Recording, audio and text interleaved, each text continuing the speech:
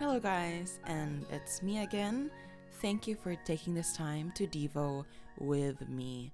Today, we're now on our day 5 of the 7-day devotional series about Jonah from the Circle's devotionals. If you haven't started on the first day of the series, I suggest that you go and backtrack so you can follow along the whole series. The download link is in the description below. Situations and relationships. Let's read Jonah 4 1 to 3. But to Jonah this seemed very wrong, and he became angry. He prayed to the Lord, "Isn't this what I said, Lord, when I was still at home? That is what I tried to forestall by fleeing to Tarshish. I knew that you are a gracious and compassionate God, slow to anger and abounding in love, a God who relents from sending calamity. Now, Lord, take away my life, for it is better for me to die than to live." Wow, Jonah. Okay, let's reflect. What a roller coaster this Jonah story has been. Jonah gets called to Nineveh, disobeys, ends up in a fish, gets thrown up on land, preaches to Nineveh, and now is mad that Nineveh repented. What's up with Jonah's response?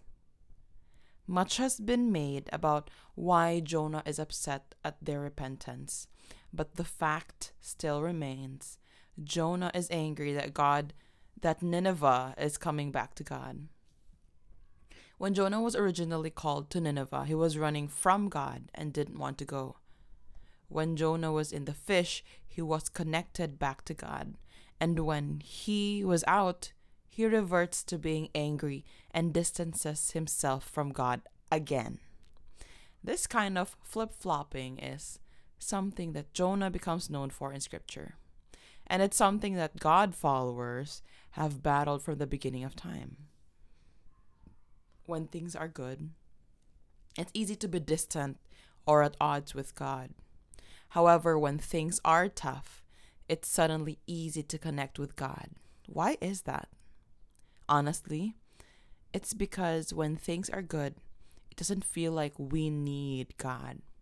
The truth is that there is not a moment of the day in which we don't need the grace of God. Today's main thought is whether things are good or bad, include God in your world, in our world. Spend time with Him today and watch how He encourages and grows you.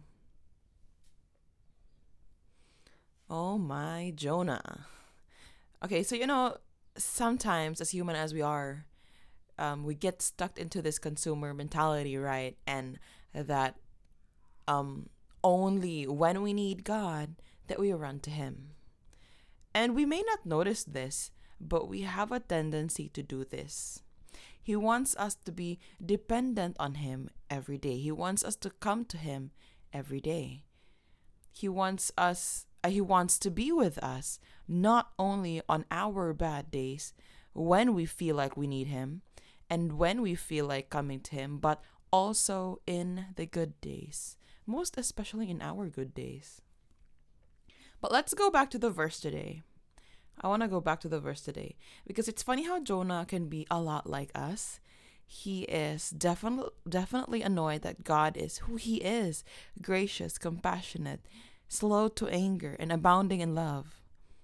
Of course, God forgives and accepts the people of Nineveh because they repented when Jonah, sent the message that God wanted him to send to the people of Nineveh.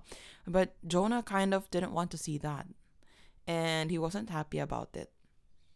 It's so weird.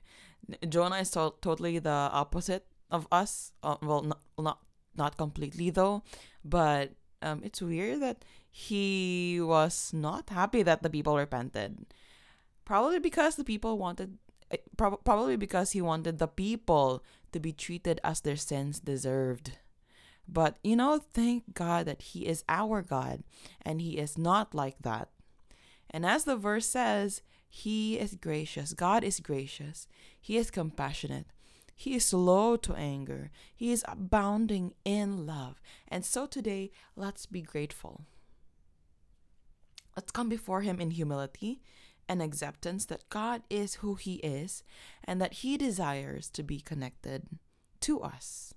So let's press on to Him today and let's continue to spend time with God because He loves us so much. Pray this prayer with me. Lord, I commit to stay strong to You. God, I know that it's easy to cut corners in my faith when things are good. But Father, today I recognize that I need You all the time.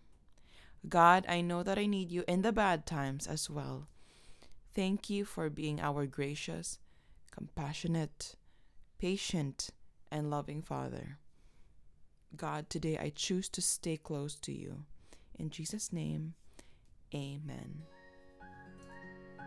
Thanks for doing this Devo with me. May you carry the wisdom and the things you've learned into the day or the week with you. Until the next episode, stay blessed.